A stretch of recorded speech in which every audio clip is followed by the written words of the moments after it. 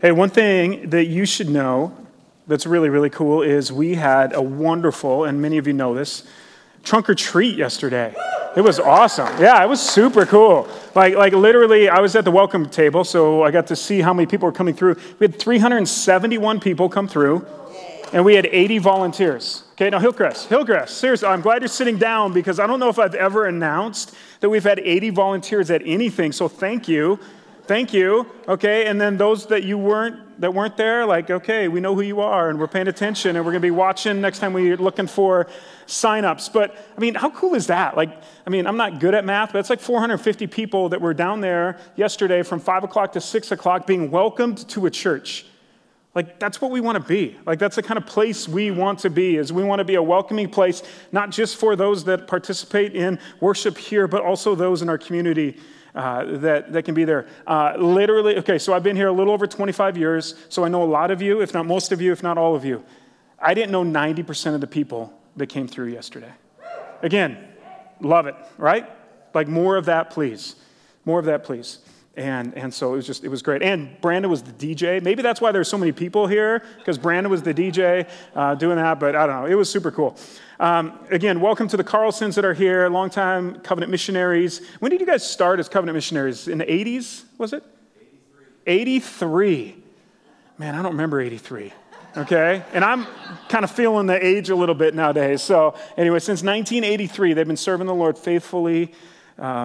And we're just thankful for that and thankful for just the impact that you've made for the kingdom.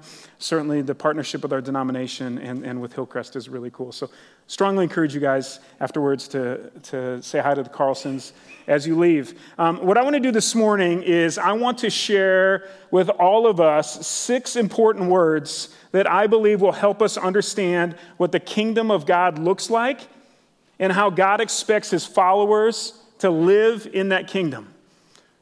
To live in that kingdom. I'm going to stress the word live. This isn't a message to make you nod your head and go, oh, that's really cool. That's really good. Or you might not say cool. You might say, that's crazy. He doesn't know what he's talking about. But for those of you that nod your head and say, yeah, that's really good. That is not what we want. We don't want just, yes, that was good. We want, okay, let's go do this. That is our goal here today. That we would go live our faith, that we would, as Jason sang about and is going to talk more about later in the song or sing about in the songs, like we want to be kingdom people that Jesus said, those of you who put my words into practice are like a house with a solid foundation. We do not want to be people that just hear God's words and don't put them into practice. We want to be people that put God's words into practice. So, again, I want to share with you right now 6 words that are going to help frame up what we are talking about today. You don't have to repeat those words back to me, but I'm going to share those right now. Okay, the first word is ought. The second word is, literally is. So ought, is, can be, will be.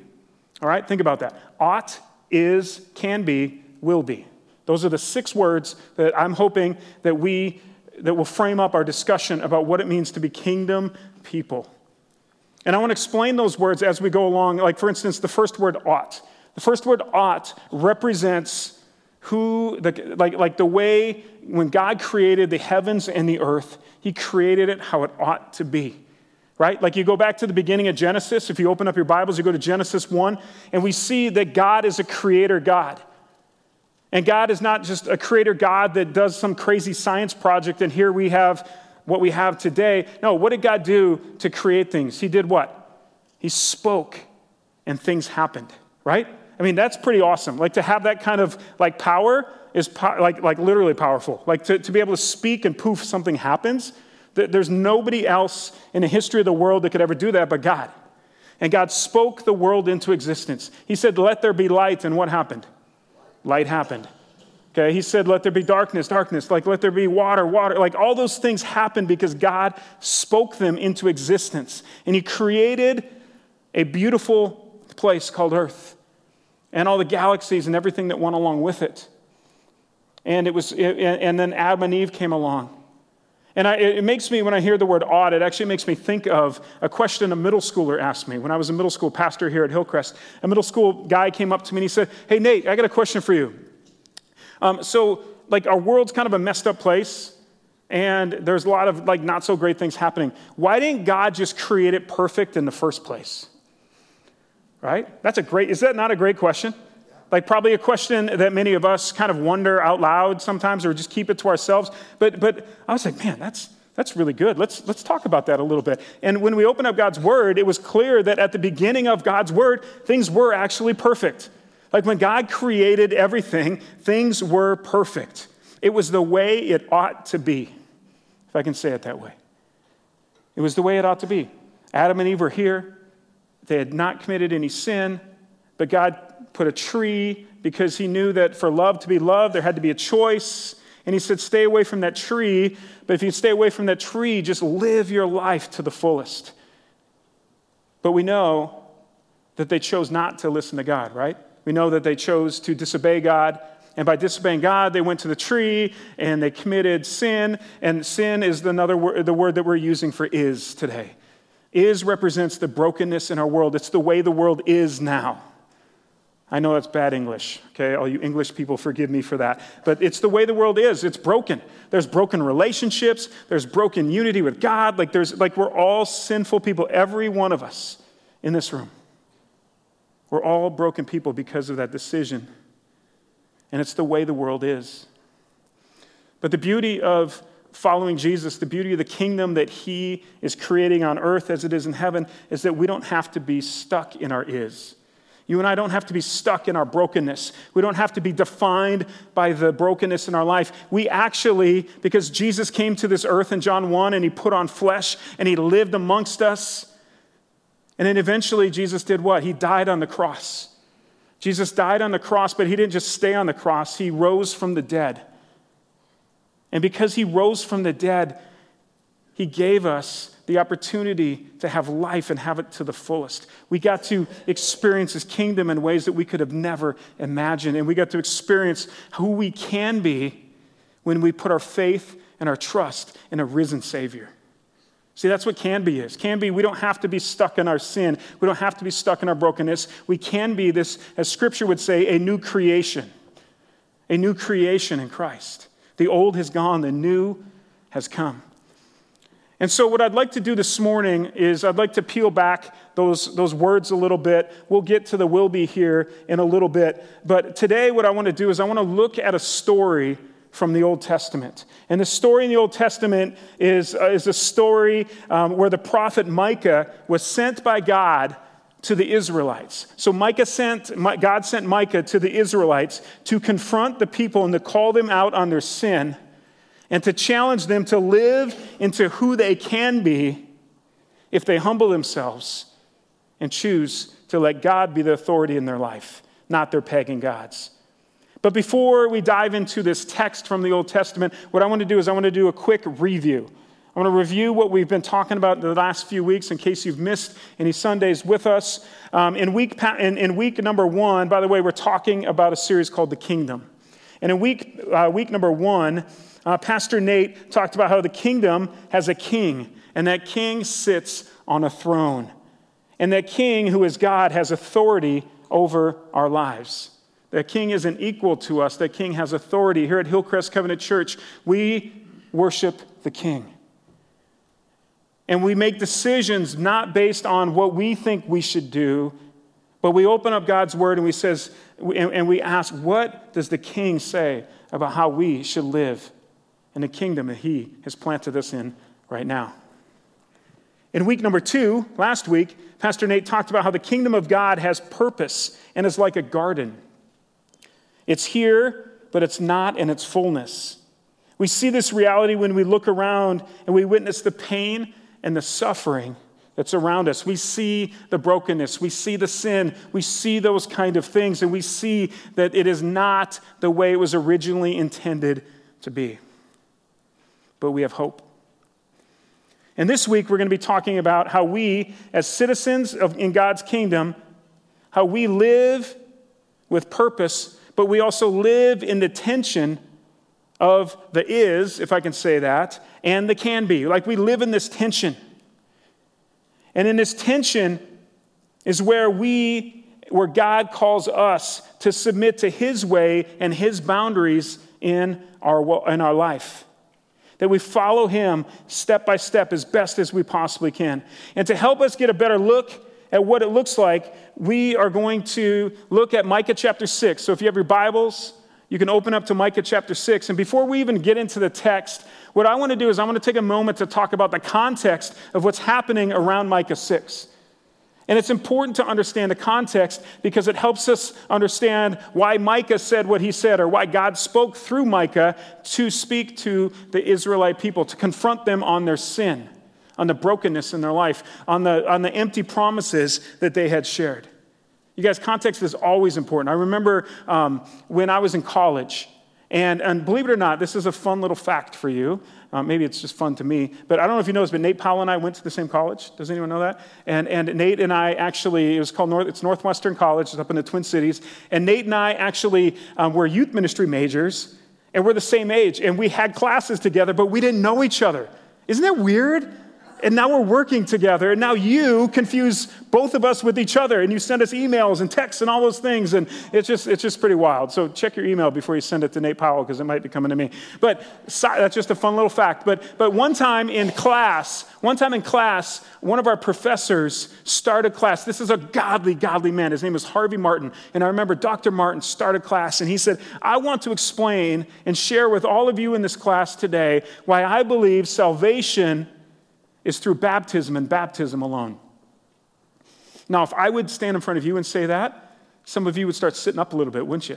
Right? You'd start paying attention. You'd start be going, oh, and I can see your eyes right now. And you'd be like mean mugging me. Like you'd be looking at me and you'd be like, oh, this heretic. I didn't think Nate was like this, but oh man, we got to get, And so anyways, Harvey Martin, I'm not saying what he said, but he started off his class by saying, I believe that salvation is through baptism and baptism alone. And he went and he read verse after verse after verse after verse after verse about scripture passages straight from God's word that defended what he said. And then before all of us in class kind of like threw him out, if you can throw a professor out, like you could see like everyone's wanting to raise their hand. He's like, oh, hold on. And at the end, somebody did raise their hand. They said, hold on, time out. Like that, what you're saying, we don't believe what you're saying. And he said, well, I don't believe it either. Because all I did was just read a bunch of verses to you, but I took them out of context. Because in Scripture, you can oftentimes take things out of context and make them mean something very different from what they're intended to be. What I want to do with you right now is I want to talk about the context of what was taking place in Micah chapter 6. Because if we understand the context of what's happening in Micah chapter 6, it's going to help us understand why Micah said what he said. So in Micah chapter 6, some of the context that's important for you to know. First of all, it was written about 2,700 years ago. Now I say that because I think that's really important to understand. Okay, none of us were around, none of us remember what 2,700 years ago was, but we know that it was a long time ago, and sometimes it's easy to look into God's word and to wonder, does this even relate to my life? Maybe you've thought that before. I've thought it before. But in reality, this was written 2,700 years ago, but I promise you, as we look into the context and as we look into what Micah has to say, every one of us that's watching online or that's with us right now are going to be able to find things in this text that are going to remind you of what's going on right now in the world we live in today. What was written 2,700 years ago has direct implications to the life that we are living right now. You see, Micah, during his time, he was called by God to go to the people of Israel and to confront them on their sin. That was his job. God's like, I want you to go and I want you to call them out because these people have promised me all sorts of promises, but they're not living up to what they promised. All they're giving me is a bunch of talk, and there's no action behind their talk. Also interesting to note about Micah, Micah brought prophecies to Judah during the reign of 3 kings. But only one king listened to Micah's message. Only one king. So Micah went and he confronted 3 kings on their sin. He told them, I need you. God wants you and is calling you to repentance, to turn and go the other way. And only one of the three kings listened to Micah, and that was King Hezekiah. He repented of his sin. He turned and he went the other way. The other kings did not, but check this out. Check out what they did. The other kings did not, but they put on a show and pretended like they did. But God knew their heart. God knew their heart. These people that were putting on a show, that were acting religious, that were looking religious, they were giving lots of money to the temple, they were saying the right prayers at the right time, they were following the temple rules, they were jumping through the hoops of going to church, but in reality, they were completely something different. Also, during the time of Micah, there were prophets and priests and their government rulers who are using their positions of power and authority to manipulate the laws, to take advantage of the poor by taking their land, their money, and their status. Micah was also known as the poor man's prophet, not because he was speaking to poor people, but because he was speaking on behalf of poor people.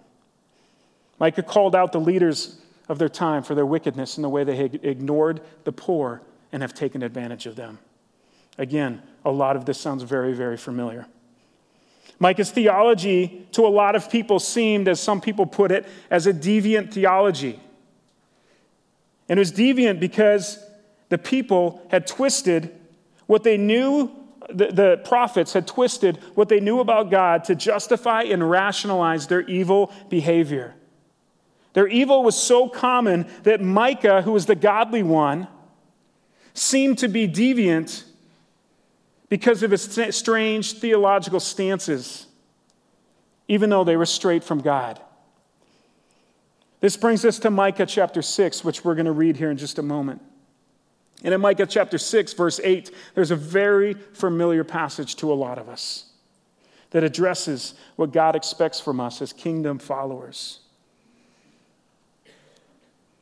Another thing that's interesting about Micah chapter 6 and the whole book of Micah is that, and we'll see it specifically when I read this text, is that Micah was writing, his writing was in the language of a courtroom. So when I read this text here in a moment, imagine you're in a mythical courtroom, okay? You're in a courtroom, and you're going to hear the language from Micah. It was actually in that format, it's called covenant lawsuit. And for those reading the text 2,700 years ago, there would have been no doubt that this was courtroom language and that the people of Israel were being put on trial by God. They had broken their covenant and for centuries. And that covenant they had made, that was made by Abraham. And now God was taking strong legal action against his people. Hillcrest, I pray as we read this text and as we dive into what Micah was saying and what God was saying through Micah, I pray that we would be people that are moved to action, that we are people that would not just nod and say, yeah, those are really, really good ideas, but that we would be people that would leave this place and be people that go represent Jesus to a world that desperately needs to know him. So I want to pray, and then I want to read this text, and then I want to close with some ways that I believe we, as Hillcrest Covenant Church, followers of Jesus, as kingdom people, can live this out in the world we're surrounded by. So pray with me before we read the text. Heavenly Father, I pray, Lord, that you would use these words from the book of Micah. Lord, that you would use these words to challenge us just like it was a challenge to the people 2,700 years ago. And Father, I pray that you would use these words to challenge us, to convict us. And I pray, Father, the end result will be that we would be a people that repent of the ways that we have not followed through with our commitments to you. We pray this all in your name. Amen. So in Micah chapter 6, starting in verse 1, it says this again. Imagine a courtroom setting. Imagine you're hearing this from that perspective. Verse 1, listen to what the Lord is saying. Stand up and state your case against me. Let the mountains and the hills be called to witness your complaints. And now, O mountains, listen to the Lord's complaint. He has a case against his people. He will bring charges against Israel. O my people, what have I done to you? What have I done to make you tired of me? Answer me. Now let's just pause there for a second. Could you imagine if God was saying that to you? If he was saying that to us? I mean, just like how convicted we might feel. Like God, but that's what he's saying to the people of Israel. He goes on, he says this in verse 4. For I brought you out of Egypt. So he starts talking about the ways that he has cared for them. God is speaking. For I brought you out of Egypt and redeemed you from slavery. I sent Moses, Aaron, and Miriam to help you. Don't you remember, my people, how King Balak of Moab tried to have you cursed, and how Balaam, son of Beor, blessed you instead? And remember your journey from Acacia Grove to Gilgal, when I, the Lord, did everything I could to teach you about my faithfulness? What can we bring to the Lord? This is the people responding. What can we bring to the Lord? Should we bring burnt offerings? Should we bow before the God Most High with offerings of yearling calves? Should we offer him thousands of rams and 10,000 rivers of olive oil? Should we sacrifice our firstborn children to pay for our sins? Like, a lot of what they're saying here is like, God, like, how could, like, we see where Israel's focus was. It was like the reason, like, they were, like, Micah was confronting them was because the money and the power and all these things had become their idols. It had become their focus. And their answer that I just read showed how much money and power and fame was the focus of their hearts. These people assumed that God was mad at them because he wanted a bigger piece of the pie. They basically told God, just tell us the price to make you happy, and we will write the check.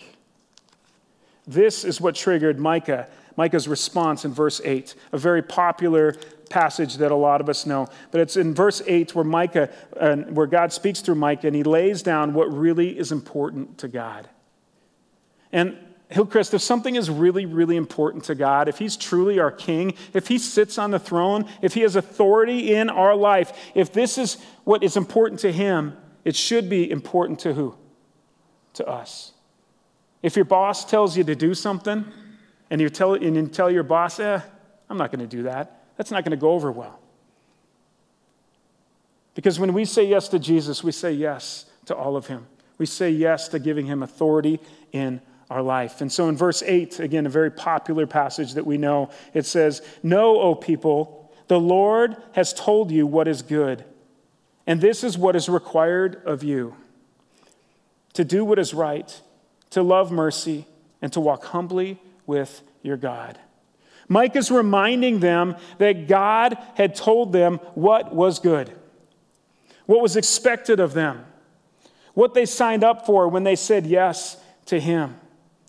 And now, before we jump into the application, what I want to do is I want to get on the same page with all of us when we talk about certain terms. Because in today's day and age, if we don't define terms, we're all over the map.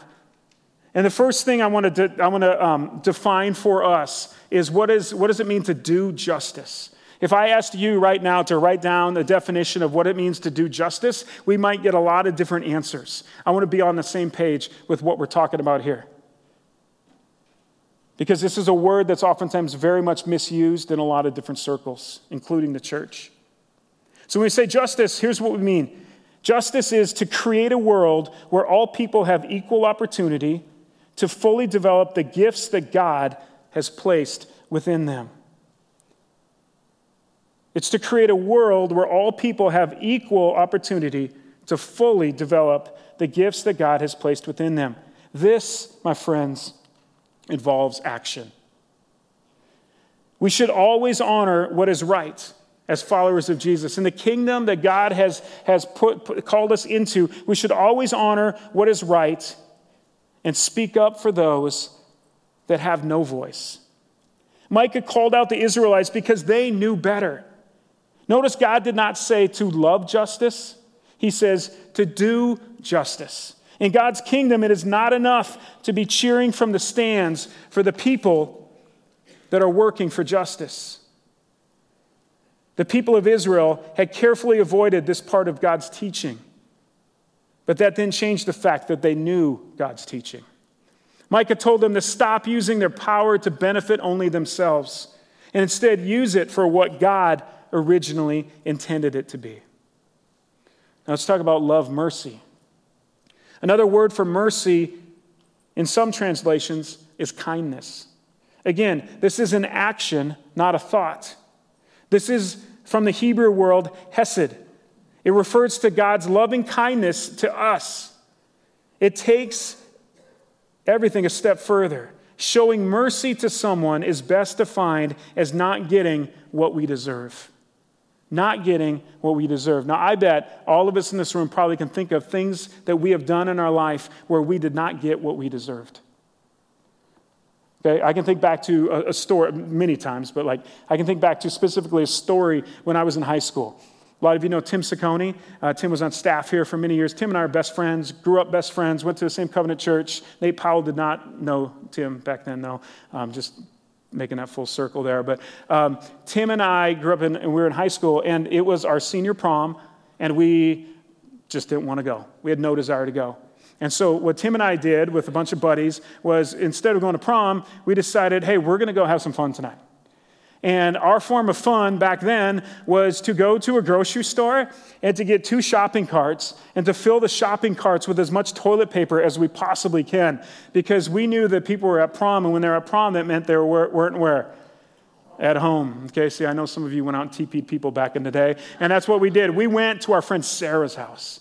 And we knew Sarah was at prom, and Sarah was a really good friend of ours, but we wanted to have a little fun at Sarah's expense, and so we bought 150 rolls of toilet paper. Okay, and we were all pretty good athletes. We played baseball and all that kind of stuff. So we had pretty good arms, and we did the greatest TP job you could ever do on someone's house. Okay, like literally you could not see their house from the road. 150 rolls is a lot. And unfortunately, though, our prefrontal lobes in our brain hadn't fully developed very well. And so Tim and I thought, hey, let's go knock on their door when we're done so they'll wake up and turn on their light and come out. Well, Tim and I walk up to the door. We kind of creep up. And Tim just goes boom, boom, boom, boom, boom, and knocks on the door. And right when he knocks on the door, the light turns on, and the Joe Stings are standing right there. We got busted. Okay, we got busted. And I remember, we helped them clean up, okay, as best as we could. And then they asked us to come down into their basement. And it was one of the most awkward moments of my life. Imagine us, we're all sitting down in the basement, and we're all sitting on the couch, and the Joe Stings leave the basement, and they head upstairs, and it felt like hours. It was probably only minutes, but we were all just sitting there in this tension. Just this tension of oh man, what's next? It's 3 a.m. And all of a sudden we hear steps coming down, and the Joe Stings appear, and they have a platter of sandwiches in their hand and a couple 12-packs of Coke. And they sit down with us, and they feed us all this food, and they say, hey, if you just help us clean up, we're cool. And I remember just sitting back, and it's you talk about getting something you don't deserve. We did not deserve that. Okay? We did not deserve that. But mercy is getting what you don't deserve. Again, this is an action step. Mercy is putting someone ahead of yourself, even when no one is telling you to do it. So this means when we see a need, when we see pain, when we see loss, when we see discrimination, when we see fear, when we see injustice, we should respond with mercy as God has shown us mercy. Lastly, walking humbly with your God. This completes what God is asking for. Humbly could also be translated as wisdom. It could be described as the basis for loving mercy and doing justice. When we walk with humility, it moves us in the opposite direction from the egocentric need to always be better than the people in our community and the world. Micah was basically saying to the Israelites, if you have a covenant relationship with God, then how you live your life in this world should reflect the kingdom of God, not the pagan gods that you have become close to. So the question for us this morning as we close is, how do we live this out? Like, it's one thing to understand these terms, but it's another thing for us to put this into practice, because that's what God was calling the people of Israel to do. He wasn't telling them just think about these things. He's saying, go and do this. Go and do this. And so I want to share 6 expectations. As one of your pastors here at Hillcrest Covenant Church, I want to share 6 expectations that I believe will help each of us live this out, to put this into practice. The first expectation is to be bold like Micah. Micah stood for the truth no matter what it cost him. What he shared was not popular with many. He was misunderstood all the time, but he built his life around trusting God's voice and not the voices around him. In the world we live in today, we need to be daily filtering our opinions and our thoughts through the lens of Scripture and not the loud voices that speak the loudest into our life. Our definition of justice, our definition of mercy, our definition of humility should never come from our political party or the voices we consume on social media or our favorite news personalities. We need to filter everything through God's word.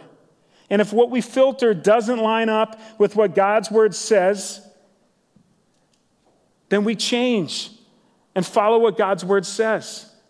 There's so many things going on in our world where if people were just bolder to stand for Christ and stand for what Scripture says, the world would be different. People would see things that are different. Unfortunately, that doesn't always happen.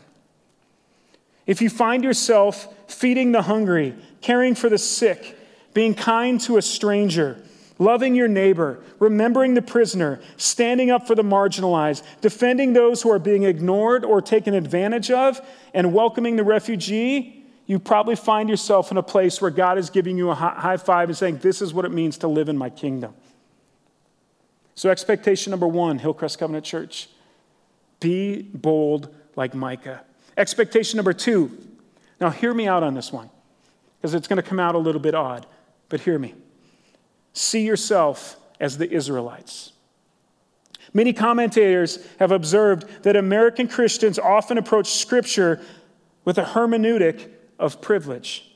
In other words, because they are Christians, they see themselves as the prophet Micah in this passage, which is a privileged position, and that assumed privileged position gives them the authority to show others the way to live. Past history would teach us to see ourselves as the Israelites. Though God's chosen people, the Israelites were sinful. They were stuck in the they were stuck in the messiness, they were stuck in the brokenness, who constantly failed to obey God's word. They needed constant reminders to walk humbly with Him, just as we do. Humility is a struggle even for Christians. And we see this in stories all throughout Scripture, but one in particular is the story of the Good Samaritan, where Jesus is approached by this high-ranking Jewish person. And this man approaches Jesus and he asks a very loaded but simple question. He says, "Who is my neighbor?" If he were to answer his own question, it would definitely be someone just like me. But like the Israelites in Micah, he would approach the question with a hermeneutic of privilege. That is, until Jesus makes the hero of the story somebody who this person hated, somebody not like him at all. Hillcrest, when we humble ourselves, when you and I walk with God, we get to see the brokenness in our own life. We get to see and deal with the log in our own eye first. And by doing so, it's going to open up a pathway for God to work in us before we ever represent Him to others. I love what N.T. Wright, an author, says in the book Lent for Everyone. He says, "No church, no Christian can remain content with living in a way that allows us to watch most of the world lying half dead in the road and pass by." Expectation number 3, walk but don't point. The hotel chain Ritz-Carlton has a leadership value that I think can apply to what we are discussing today. Their value is simple. Don't give guests verbal directions. Walk with them instead. Getting verbal directions oftentimes unsettles people, especially when they're unfamiliar with their surroundings. So at the Ritz-Carlton, when a customer asks how to get somewhere, they don't just point, they physically walk their guests to their destination. I wonder what God's kingdom on earth would look like if you and I did more walking humbly with instead of pointing carelessly towards. Many people around us are hurting, and they've rejected God and his plan for their life. They're stuck in the mess of this world and have no idea what their life can be like when they see Jesus for who he really is. When you and I walk humbly with others, people get to see in action what it means to truly follow their risen Savior. They get to see in action what it means to live the life that God has called them to live. And they can get to see us be real about the pain and the heartache in our life and how we don't have to take that all on our own, but we get to actually trust that pain and that difficulty to a God that can do something about it. So expectation number 3 is walk with people. Don't just point. Expectation number 4, love what God loves. Living out Micah 6:8 involves loving who and what God loves. He clearly loves justice. He clearly loves mercy. And he clearly loves it when you and I walk humbly. Yet many people who claim to be walking with God turn a blind eye to the injustice that happen around them all the time. Many times it's out of fear because they don't know what to do about it. Other times it's because they assume that if they stand up, they're going to be criticized and called names. Other times it's because the information and the inspiration comes from anything but Scripture. And while there are hateful and overbearing ways to seek justice, God encourages us to seek it in a peaceful way, in a God-honoring way, in a way where the fruits of the Spirit come flowing from our life so that God gets the glory and we get to love what he loves. Expectation number 5, flip the script. Last month, the Barna Institute released a study of 24,870 teenagers that were surveyed over 26 countries. The study found that generally global teens like Jesus and are curious about his message and often want to learn more about his compassion, forgiveness, and care for others. Let me say that one more time. This is not a small sample size. 24,870 teenagers surveyed across 26 countries. So think about that. I mean, think about Arrowhead Stadium, right? Seats, 75,000 people? Fill the Arrowhead Stadium a third with people. That's how many people were surveyed. That's a lot of people. And they're teenagers from all over the world, from 26 different countries. And these teenagers, oftentimes in the survey, said that they want to learn more about Jesus' compassion, forgiveness, and care for others, which is really, really good news. They're open hearts. But the bad news is they don't like Christians nearly as much as they like Jesus. The study showed that the teens today believe that Jesus is more loving, Jesus is more loving, wise, and peaceful than the Christians that they know. And Christians are seen as more judgmental and hypocritical than Jesus. Simply put, Hillcrest, we can do better. And Micah 6:8 is a wonderful template for us to use to flip the script, to change the narrative, and to show the world what the boundary lines of God's kingdom really look like. I love the famous lines from Brennan Manning, and they seem to fit really, really well in this context. Brennan says this: the greatest single cause of atheism in this world is Christians who acknowledge Jesus with their lips and walk out the door and deny him by their lifestyle. That is what an unbelieving world simply finds unbelievable. Last but not least, expectation number 6. Repent and repeat. Part of doing justice, loving mercy, and walking humbly involves seeing ourselves as human, not as superior or better than other people. We all have a log in our eye and we need help with it. As Matthew 7:5 points out, you hypocrite, first take out the plank in your own eye, and then you will see clearly to remove the speck from your brother's eye. Too often, the is in our life gets the best of us. Too often, we define our life based on the mess and the brokenness that we've experienced. And we fail to repent from those things, from those broken areas of our life. And we fail to come to the cross. The ground is level at the cross. And Hillcrest, it is time that we come to the cross and we repent of the ways that we have fallen short. When we repent, we turn and we go the other way. So today, what I would love to invite us to do, Jason and the band is going to come forward, and we're going to close with a song. And on your seats, you're going to see a card that says on it, do justice, love mercy, and walk humbly. What I would like to invite you to do is to take this card out, grab the pen in front of you, and I would like to invite you to circle the word or words, if there's more than just one, that connect to where God is calling you to repent and move in a new way when it comes to doing justice, loving mercy, and walking humbly with God. And in a moment, I'm going to pray over us. And as I pray over us, the song is going to start. And when the song starts, I want to invite you to come forward and take your card that symbolizes the part of your life that you want to turn from. The part of your life where you are not measuring up. The part of your life where the sin and the brokenness that is in your life is getting the best of you. And I'm going to invite you to come forward. And I want you to pin it to the cross as the first service did. Acknowledging the need for repentance and acknowledging the fact that only God is the one that can do something about the sin and the brokenness in our life. And the hope would be that we would not just do this and be done, but that we would leave here motivated to be people of action. Whatever we're repenting of, we're inviting you to start living into, to start making a difference in this area. And there are going to be opportunities here at the church for you to live into this. There's going to be opportunities for you to speak into this, to have more discussions about what it means to do justice, to love mercy, to walk humbly with God. And we would invite you to be a part of that. Also, our prayer team is going to be up front as well. So if you, after placing your card of repentance on the cross, would like someone to pray for you, they will be here as well. But let me pray for us right now. Heavenly Father, as we come to your cross, as we come before you as broken people.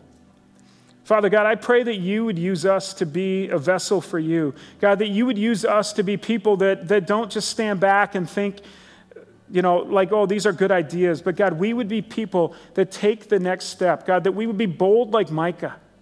God, that we would be bold not because we think we can do it, but we know that the God that created the universe, the God that spoke into the messiness of this world, the God that died on a cross, that rose from the dead, gives us the same power that he gave his son to rise from the dead. He gives that to us. And we get to come to your cross, Lord, and we get to do business with you. And so, God, we thank you for that, and we pray that you would give us the courage to not just circle a couple words, but that you would give us the courage to take some next steps to live into this call that you have on our life. God, we thank you for your kingdom, and we pray that the world around us would see followers of Jesus that are taking steps, that are putting your words into practice and following the commands that you give us. God, we thank you, and it's in your name we pray. Amen.